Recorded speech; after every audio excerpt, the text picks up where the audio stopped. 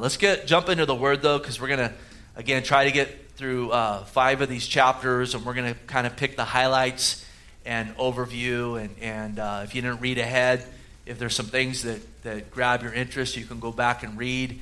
And I would encourage you to read through the chapters, because we are, going verse by verse. But in these first 10 chapters, a lot of this stuff's review, things we looked at in Leviticus. And I don't want us to get in a place where it's just so redundant. We can touch on this stuff and give some overviews of some of these chapters. And then when we get to chapter 11, it just takes off. There are just phenomenal accounts in the book of Numbers. So as we get back into this, let's remember where we're at. In Exodus, we see Israel, after 400 and some years of slavery, being delivered there out of Egypt. We see the setting up of the priesthood, the tabernacle, the sacrifice, and so forth. And then we went into Leviticus. We got a lot of details on all of that, on the role of the Levites. And then as we go into Numbers, we got to remember the book of Leviticus covers about the first year once they've left Egypt. And then we come into Numbers. This covers year 2 to when they enter into the promised land in year 40 after the deliverance. And so we get into all these accounts of things that went on in the wilderness. And then Deuteronomy is basically the refresher course before Joshua brings them into the promised land. And, they go there into Canaan, and they go out in faith, and God gives it to them. And so the first 10 chapters, what we're looking at is, as it's called Numbers, we see some different census taken. Remember last week we saw all the able-bodied men that were able to go to war were being numbered. The Levites were being numbered for the work of the ministry. We saw different instruction being given to them in regards just to, again, ministry in the temple and how they were supposed to assemble around the tabernacle when they camped and so forth. And so we continue on some of those themes tonight, some more instructions. As we come here to Numbers chapter 6, we read about Nazarites and the law of a Nazarite. So let's read the first few verses. We'll talk about this. We'll read a few more verses in this chapter and then bounce over to chapter 7. But it says here in verse 1, "Then the Lord spoke to Moses, saying, Speak to the children of Israel and say to them, when either a man or a woman consecrates an offering to take a vow of a Nazarite to separate himself to the Lord." And then he begins to give instruction. A Nazarite, again, as it says here, would be an individual. It could be a man or a woman that would want to take this vow. And in doing this, what they were saying is that I want to refrain from, it would be no wine. It would be refraining from no razor to the head. Wasn't really an issue for the women, but the men growing their hair out, and to refrain from touching dead bodies. The reason the hair would be grown out for the men would be to have a witness of that vow. We'll talk more about that in a second. And really what it was, for some it was a direct call from God. To others it would be a free will offering. We'll see in a minute here, some would make this vow for their entire life. Others would maybe make it, by Jewish tradition, 30, 60, 90, or 100 days, where they just said, for the next 90 days, I'm going to do this. And we probably could compare it today to maybe a fast.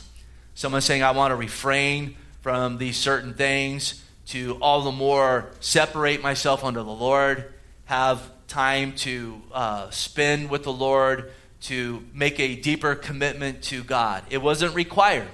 Again, some had a call on their life, but it wasn't required. It was an optional way just to be set apart more for the Lord Jesus Christ, more for God Almighty.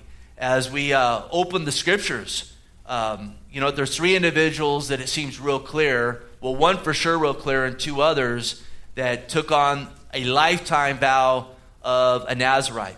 And the first one that probably comes to your mind is Samson, as the angel came to his parents and told them that they were going to have a child in Judges 13:7. It was the angel of the Lord. It was actually an Old Testament appearance of the Lord Jesus Christ. He said, "Behold, you shall consecrate and bear a son. Now behold, no wine or similar drink, nor eating anything unclean, for the child shall be a Nazarite to God from the womb to the day of his death." And so that was Samson. He had that call of a Nazarite. And we'll touch on it a little bit more in a second, that call to grow his hair. Remember, where does your strength come from, and all that kind of thing. Another Nazarite, or an individual looks like Nazarite, is Samuel. And remember, Hannah, she is barren, she is without child, and her rival, as her husband had 2 wives, is bearing these children, and she is really mocking Hannah and so forth, this woman of God. And she recognizes that call for Israel to bear children, in that the Messiah had been promised to come through the nation of Israel. And remember, she's there in the temple, and or the tabernacle, and crying out to the Lord at the altar. And she basically, prays to the Lord in 1 Samuel 1, verse 11. It says, "Then she made a vow and said, O Lord of hosts, if you will indeed look on the affliction of your maidservant and remember me, and not forget your maidservant, but will give your maidservant a male child, then I will give him to the Lord all the days of his life, and no razor shall come upon his head." So she made a vow to the Lord to raise her son as a Nazarite. And when you read about Samuel there, and you read about his ministry in 1 Samuel, you want to keep in mind that he was under the vow of a Nazarite. It helps give insight into other things as you're reading through the scriptures. John the Baptist, it seems, as well had the vow of a Nazarite. Luke 1:15 says, as again the Lord was speaking, an angel there to his parents, "For he will be great in the sight of the Lord. He shall neither drink wine nor strong drink. He'll be filled with the Holy Spirit even from his mother's womb." And so it seems John the Baptist had the vow of a Nazarite as well, these 3 individuals. Now, a lot of people think, and we'll talk about one more in a second, a lot of people think that Jesus was a Nazarite.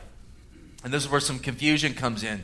A few weeks ago, we talked about, pictures of Jesus and how way off they are, because they always have him with the long blonde hair and the blazing blue eyes, and he looks like a Fabio upgraded, and whatnot. And we saw in Isaiah that he wasn't attractive at all.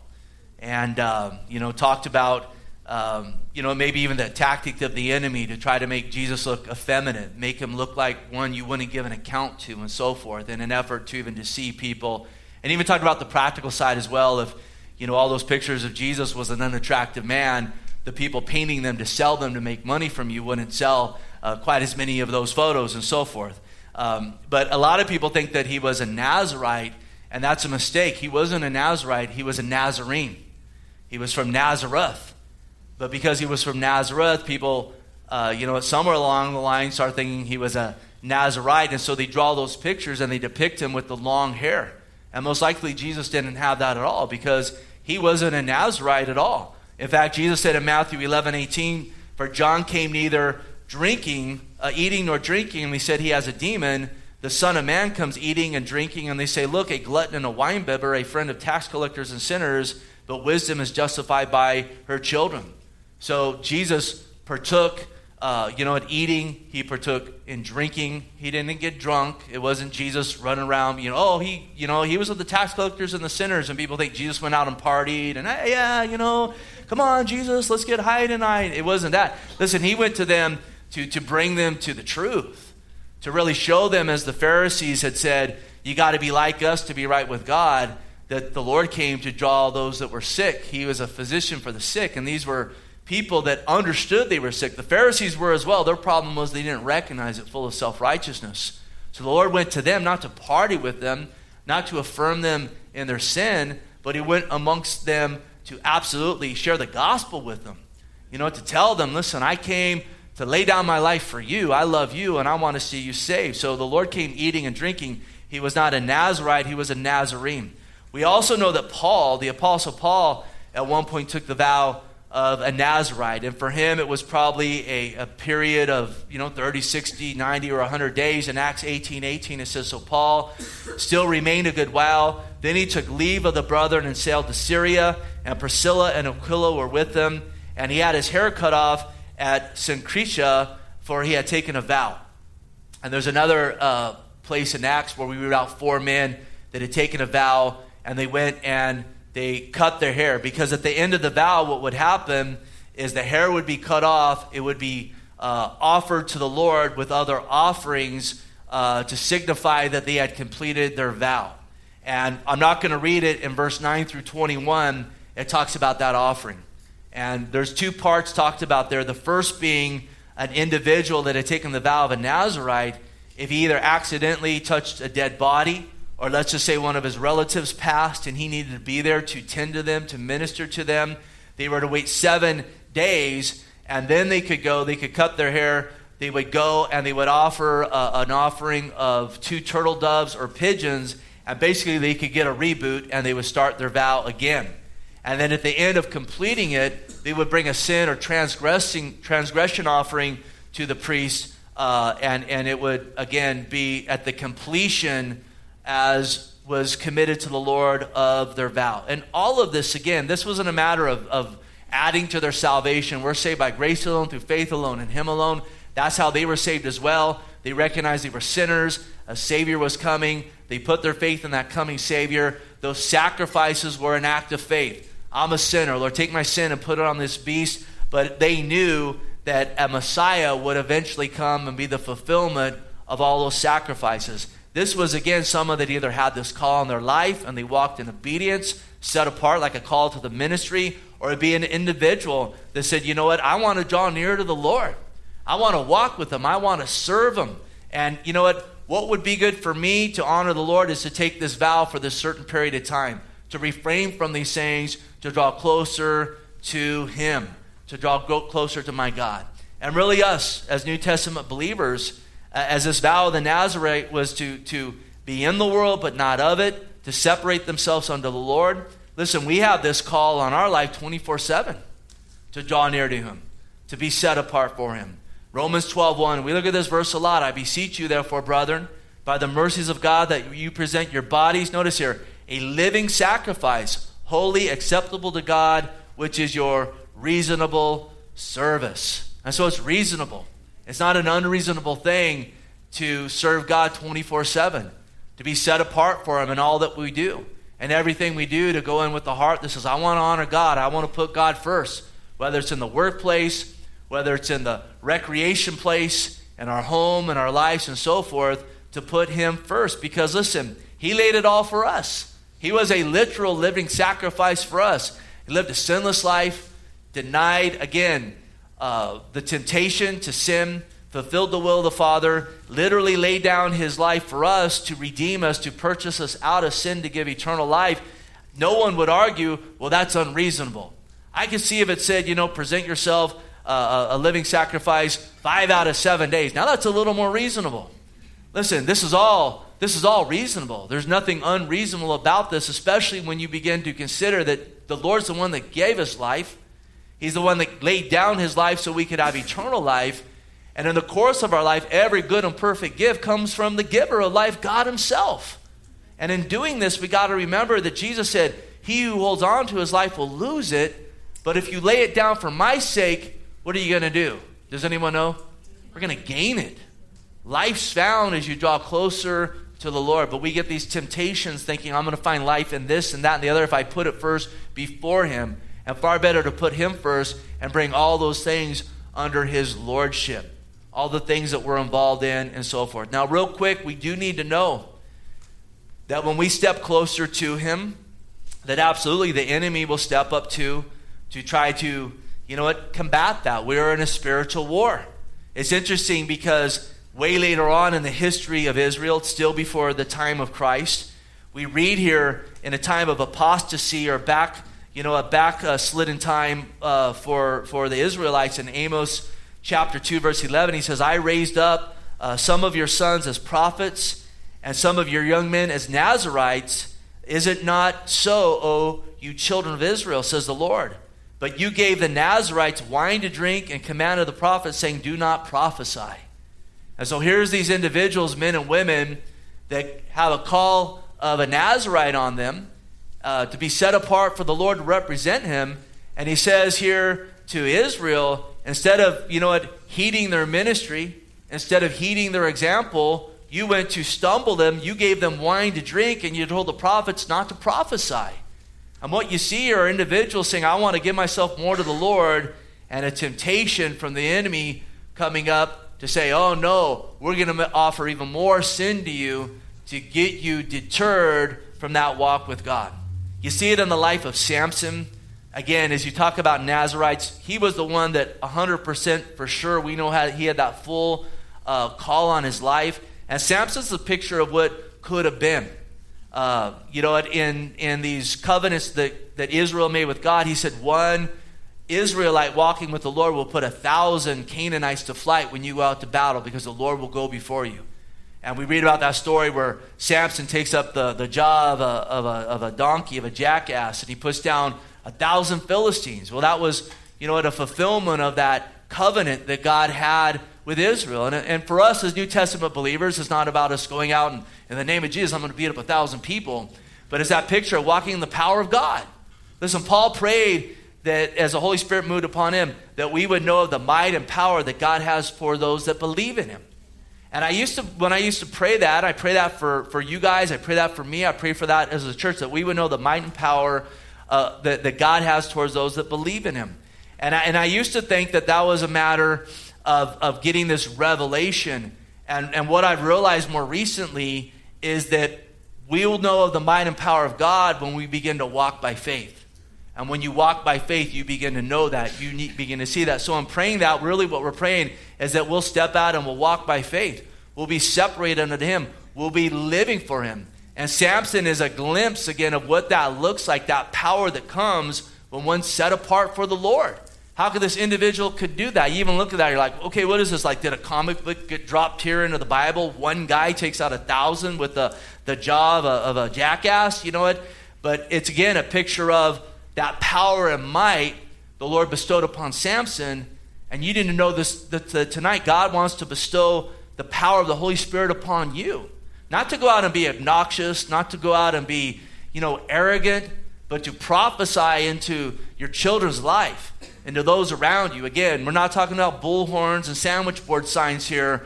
We're talking about that we would just speak to them and the Word of God would penetrate their hearts. Don't we want that?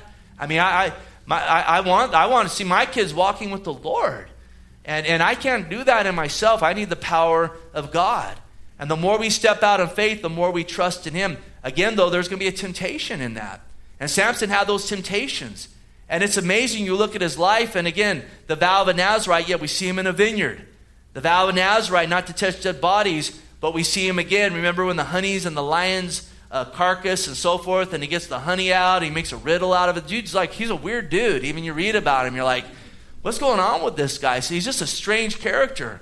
And then you see him again, not separated from the world, but with Philistine women. And finally, you see towards the end of his life, because he's dabbling in all this stuff, instead of him abounding in the Lord, and instead of him leading the nation of Israel, I mean, he a judge. The judges were the leaders of Israel at that time. They weren't kings, but they were there to be leaders.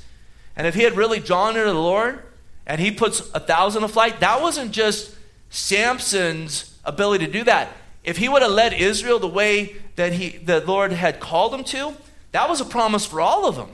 Any of them, if they would have went out in faith, could have put 1,000 Philistines to flight, and they would have taken all of Canaan like God had promised to them. And Samson was to set the role. It was what could have been. And yet, he didn't fully embrace it. And then at the end of his life, you see that tragic story with Delilah, and she says, tell me where your strength lies. And he's playing around with her and so forth. And it's this, it's that, it's the other. And then she finally says, oh, you don't love me. And basically Samson, because of fleshly desires, and I won't get into all the details because we're all grown men and women here tonight, because of fleshly desires, that flesh is so wanting in Samson, he's willing to tell her, and you know what, my strength lies in my hair. And he's willing to go that far to basically appease his flesh. It's all there. It's implied there and so forth. And then remember, she cuts his hair, and they come in, and it's not like before. He can't throw him off, and they gouge out his eyes. And then remember, they're making sport of him, and he's there, in their temple to Dagon and so forth, and their pagan worship, and they're making him juggle and do stuff. I don't know juggling, but they're making him entertain him. And remember, he says to the young man, show me where that pillar is that holds it up that I can lean on it. And it says his hair began to grow back. And then, he cries out to the Lord, and basically, some people think it's a suicide, but it's not. It's basically, Lord, give me the strength to avenge myself upon these Philistines. The glory of God, he pushes that. It says that more, and this is what's interesting. It says, the more Philistines died in Samson's death while he was all alive. And if we die to ourselves, listen, when we die to ourselves, there's way more victory in the Lord than when we cleave to ourselves and we do things our way. That's what that's telling us. Die to yourself, draw near to the Lord, walk by faith, and the Lord wants to endow you with power of the Holy Spirit. He doesn't empower rebellion. He just doesn't. He's not going to do that. But he wants to empower us in the Lord.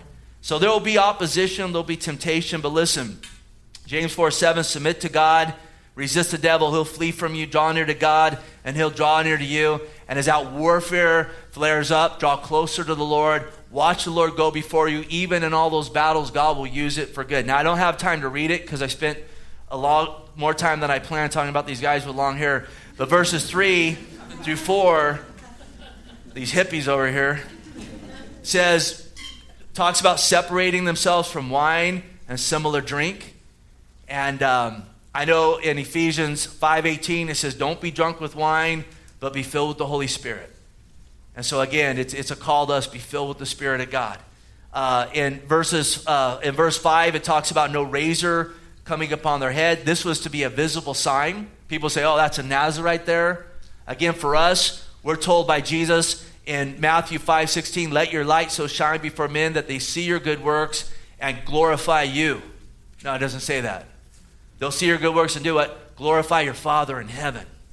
And so we want there to be a visible sign as we're drawing near to him. And it's the best, that's always best when we don't even know it, right? When we're walking with them and then someone just says, hey, there's something different about your life.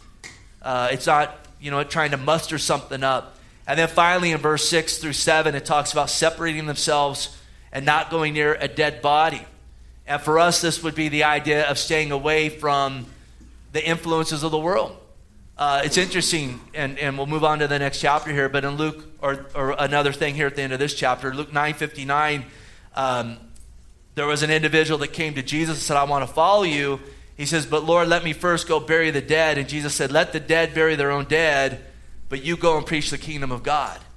And so what he was saying here, it wasn't the Lord being, a lack of compassion for this guy's dead family. He was saying, listen, if you want to follow me, then you can't be consumed with the things of a world that's spiritually dead. I got to be first and foremost. And the beautiful thing is when you put the Lord first, all those other things that practically are part of our life, he tells us in Matthew 6:33, seek first the kingdom of God and his righteousness, and all these other things will be added unto you. Because the Lord knows you got to work, you got to change the oil in your car, you got to rotate the tires, you got to, your kids in soccer and all that. And he's not saying refrain from all that. He says, put me first in it. Honor me first with your first fruits, with your life and so forth, and in what you're doing. And again, versus being consumed with those things and those things first. I don't know if we'll get through all these chapters.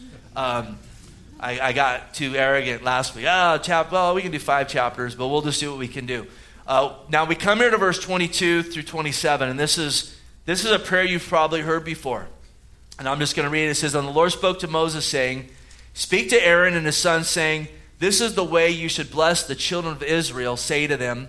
So this would be how the priest would bless the congregation, the children of Israel. The Lord bless you and keep you.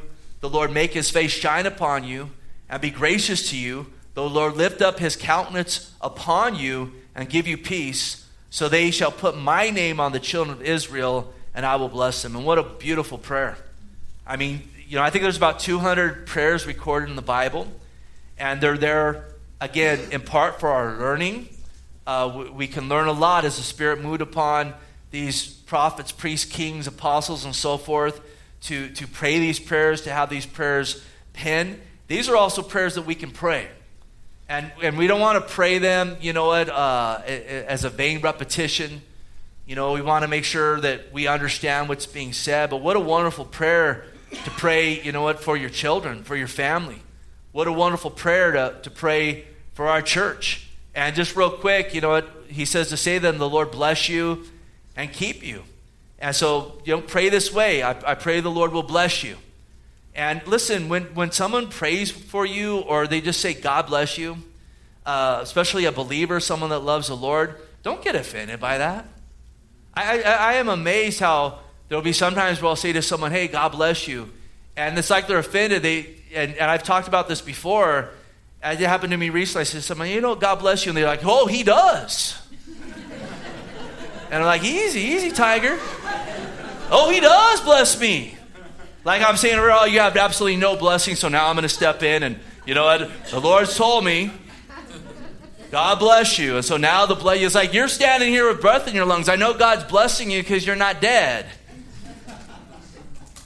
Let's humble our hearts, right? Listen, if someone doesn't want those blessings, kick them my way. I'm pro-blessing. Kick them my way. God bless you. You know what? It's a praying, again, bless you. It's God prosper you. That's what a blessing is. And when we seek of prosperity, our mind shouldn't go to our bank account and all this other stuff. He's going to supply our needs. And we're well taken care of here tonight. We absolutely are. But God bless you. It's a picture of prospering you in your walk with Jesus Christ. Abounding in Him. Abounding, like we talked about those Nazarites and drawing near to the Lord. I want that prayer and I need that prayer. And keep you. That's a picture of security in Him. I pray for my kids every day they'd be kept by God. That the Lord would go before them and keep them and they would know that and so forth. We talked recently on Sunday morning about God being our refuge. The security we have in Christ. Next he says that He'll shine His face upon you. That's a picture of favor from God. Listen, there's so many times in Scripture where the Lord just intervenes and gives favor. You think about Abraham, the father of our faith, and rightly that he's a father of our faith, he did a lot of dumb stuff. Anyone here do any dumb stuff? I do dumb stuff all the time. And some stuff he would repeat. It's like, how did you get back here again? Why are you telling another king, that's your sister, that's your wife? And he's like, well, technically she's my half-sister. Again, the DNA was still to the point where you could do that back then. And yet God gave him favor. God gave him favor even in the midst of that. And you know what? Went before him despite his knuckleheadedness. And I need favor from God.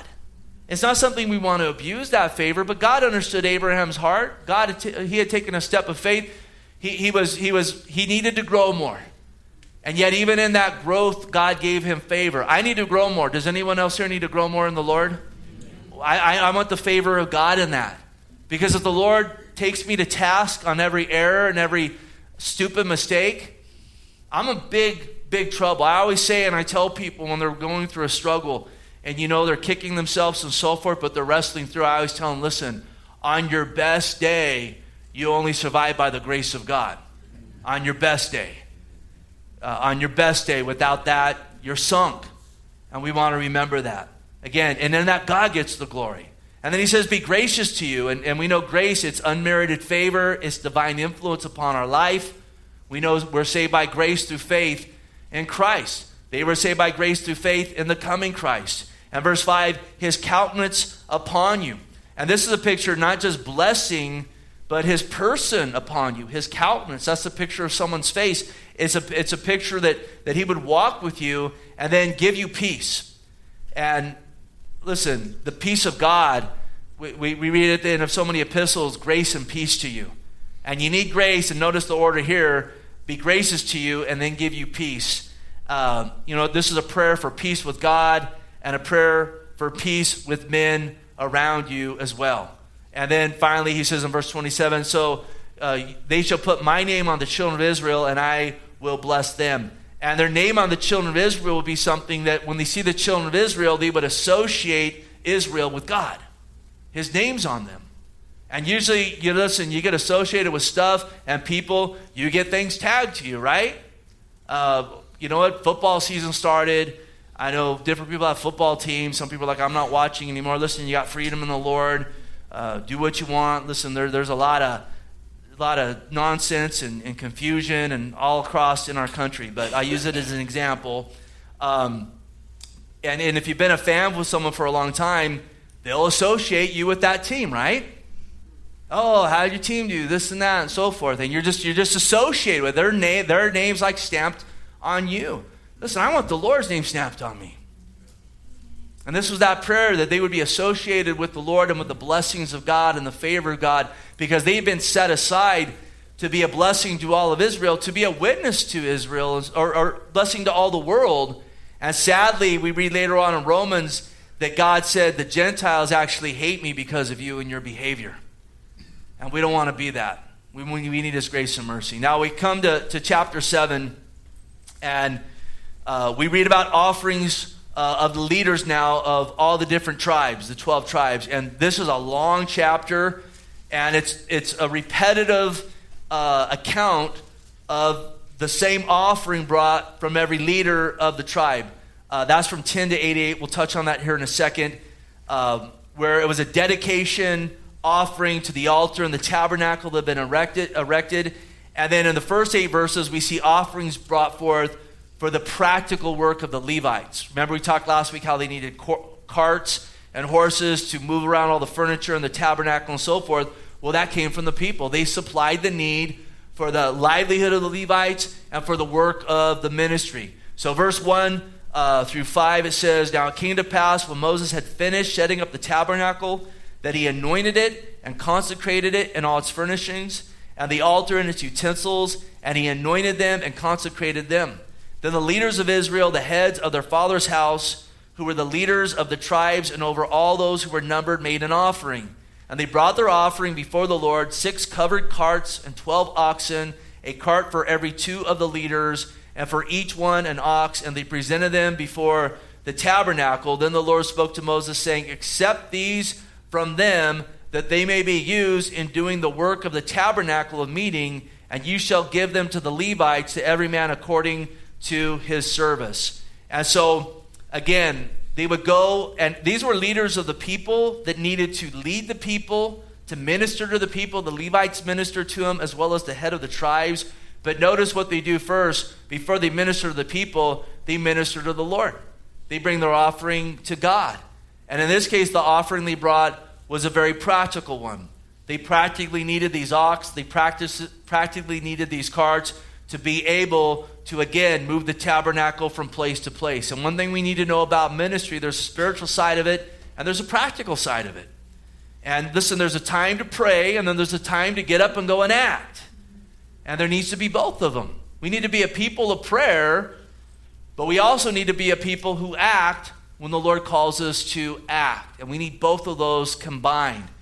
And this was a practical offering, again, for the practical side of the ministry. And then again, verse 10 through 88 was now an offering for the dedication of the altar in the tabernacle, where again, sacrifice for sin and peace offerings and grain offerings and all those offerings we talked about in Leviticus. If you weren't with us for that online, Leviticus chapter 1 through 5, we talked about all those. So they brought an offering for the dedication. So it's like the grand opening. We're dedicating this. And if you read down through here, you'll see each tribe listed, the names of the leaders of that tribe. We see they brought like a silver platter or a silver bowl, a gold pan, different offerings for all the various sacrifices and so forth. And the thing I see in this is that God took note of this. God took note of their names. God took note of their offerings. In fact, their names are all listed twice here. And they weren't bringing this saying, hey, did you spell my name right for the book? So everyone, when they read it later on, they get it right. That wasn't their motive. Their motive was, I want to glorify God. And I'm appreciative that God's delivered us out of Egypt. And for us to be, I'm thankful that God has delivered me out of my sinful lifestyle and I'm born again. I'm not under the law anymore that condemns me, under the grace of God that saves me. And so it was an appreciative offering of, I want to be part of this.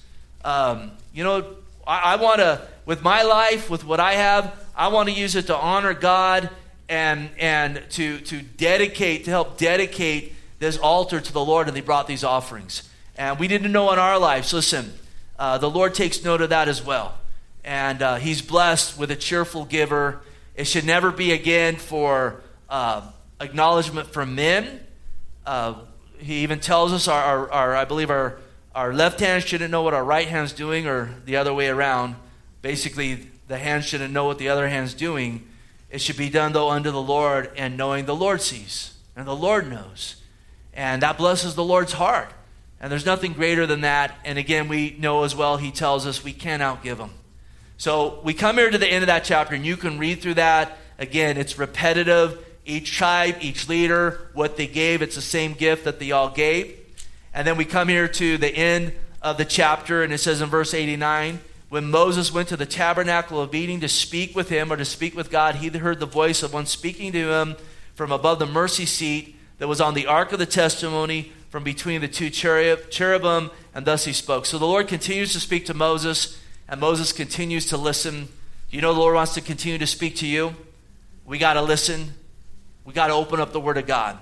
God speaks to us through the Word of God. And so he wants to speak to me. God's not speaking to me. I'm not hearing. Well, are you opening the Scriptures so that he can speak to you?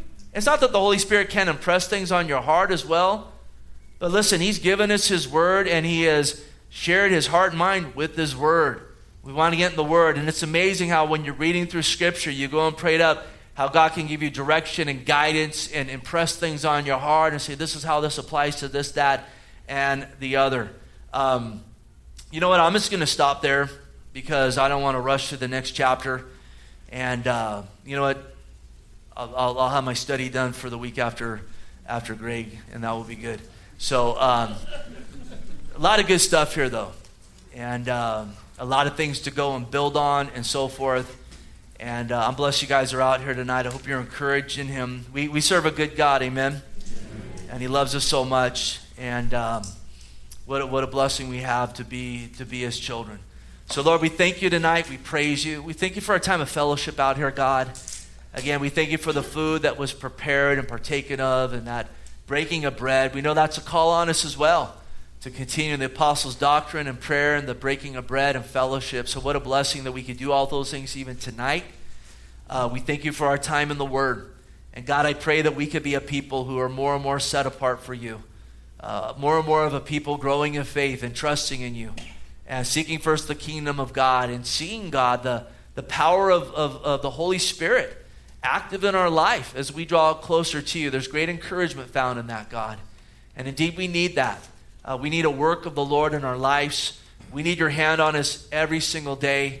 You going before us, you directing us, and you leading us. And we ask for that.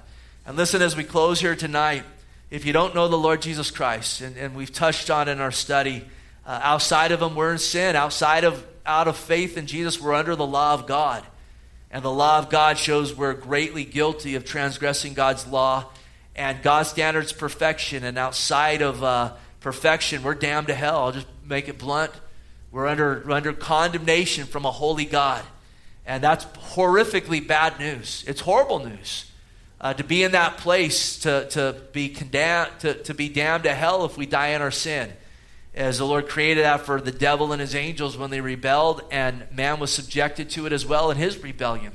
And it's horrible, horrible bad news. But listen, there's incredibly good news in that God sent his son, Jesus Christ, and he lived a life we couldn't live. We have a sin nature. He came without a sin nature. He didn't sin. He lived that life of sinlessness that would be required of us to be right with God, and he lived it for us. And when he went to the cross, he took the wrath due us upon himself. He paid the penalty for us. He basically said, I'm going to die for these sinners. Father, put your wrath upon me. He laid down his life, and because the wages of our sin is death, listen, and he was without sin, he was able to defeat death when he rose from the grave and conquer and have that victory. And tonight, listen, whoever would humble their heart, acknowledge their sin, and ask Jesus to be their Lord, the Lord will save you tonight. He'll wash you of your sins.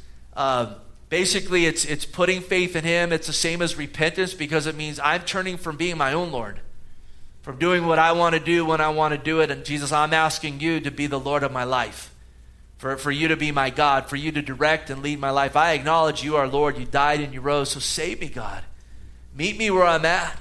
I want to be a Christian. I want to be a follower of Jesus. I put my trust in you. And listen, it's beautiful because the Bible says that whoever will call on the name of the Lord will be saved. And I hope tonight we've all done that. But if you haven't called on the name of Jesus, tonight he stands ready to wash you, to cleanse you, to begin a good work in you, to do as we read here, to shine his face upon you. Does that not sound good? And so call on him. And if you do that, listen, it could be a simple prayer. The Lord's looking at your heart. I can't encourage you enough to tell somebody. Maybe the person who brought you, come talk to me or one of the pastors. And we just want to, we're here trying to grow in the Lord together. And we want to help you in that as we're all just trying to look to Jesus. So again, bless the rest of our night. We pray these things in Jesus' name. We said together, amen. God bless you.